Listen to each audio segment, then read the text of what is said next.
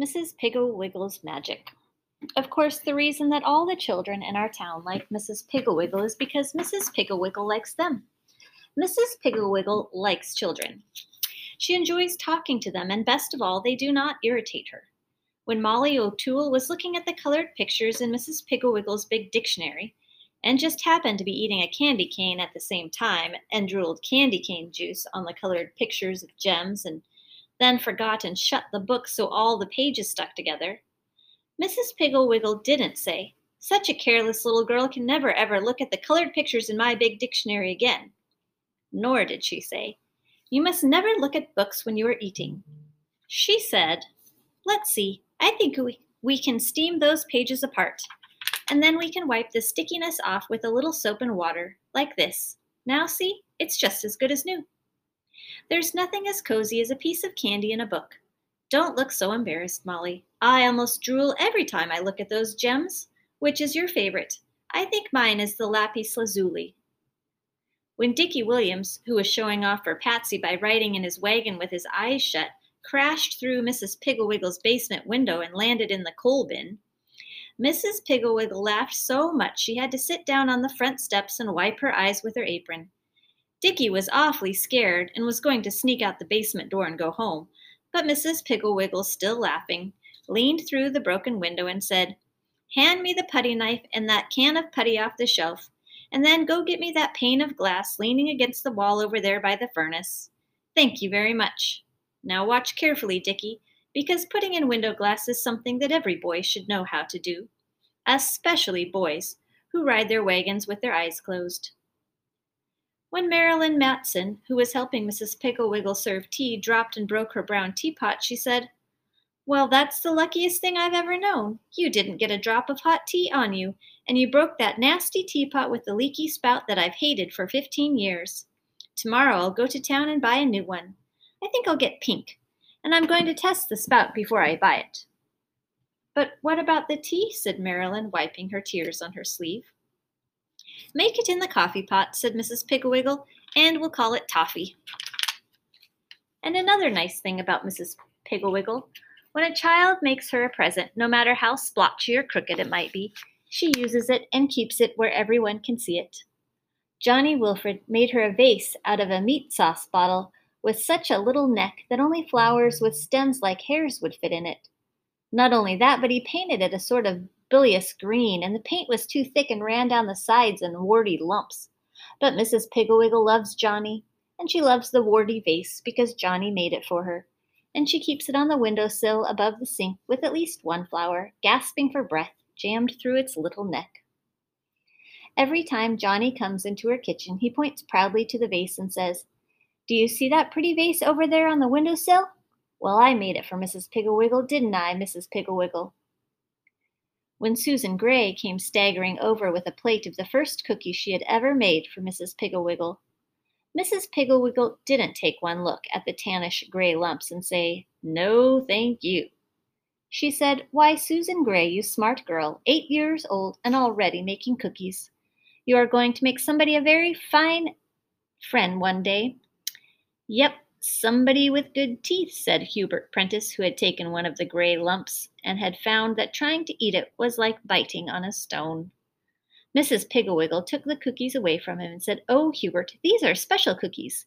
You dip them in hot tea and then take a bite." She hurried to the kitchen and made some tea, and then she and Molly and Hubert and Susan sat at the kitchen table and drank tea and gnawed at the stony cookies, which, in addition to being hard as rocks, tasted like glue because Susan had put in gravy coloring instead of vanilla. When Molly and Hubert made gagging motions to each other, Mrs. Piggle-Wiggle slipped them some ginger cookies under the table, and Susan was so proud that she didn't even notice. Julie Ward knitted Mrs. Piggle-Wiggle a scarf that was about 10 yards long and 2 inches wide, and when Mrs. Piggle-Wiggle opened the box, she didn't say, "My, Julie, you must have had a giraffe in mind when you made this scarf." Instead, she said, "You know, Julie, this is much too pretty to wear as a scarf and keep tucked inside my coat. I'm going to wear it as a sash."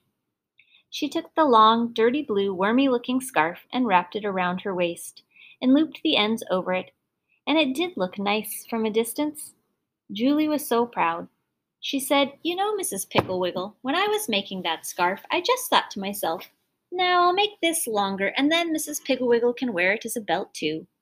Of course, she really hadn't. What actually happened was that she had knitted on the scarf every afternoon when she listened to the radio, and she just forgot to stop. Another wonderful trait of Mrs. Piggle-Wiggle's is the interested way she listens to dreams.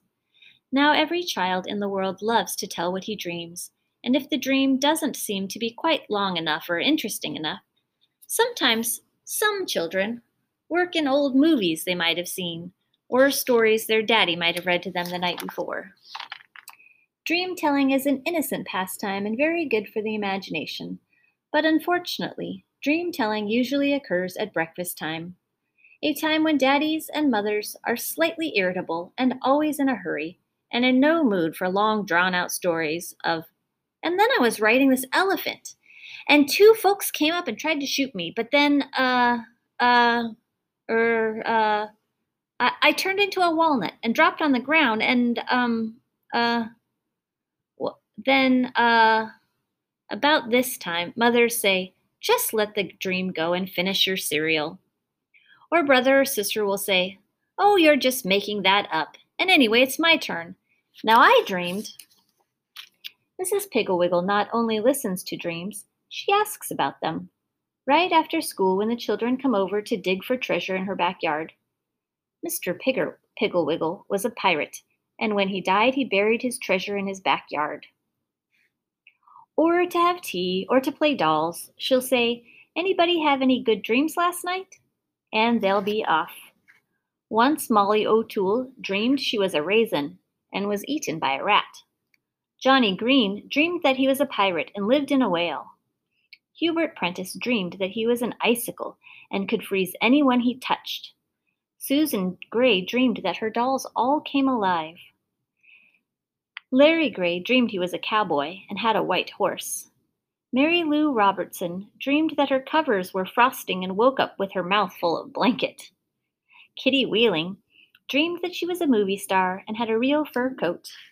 Patsy said that she dreamed that she was an electric toaster, and everybody said that she was making it up, and Patsy cried. And Mrs. Piggle-Wiggle said she would help Patsy with her dreams.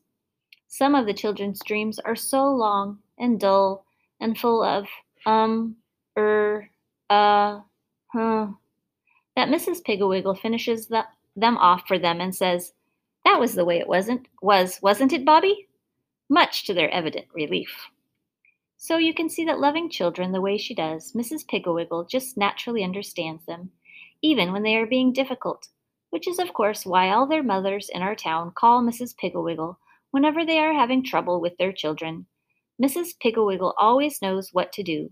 And then, of course, she has a big cupboard full of magic powders and pills and appliances to help cure children's bad habits.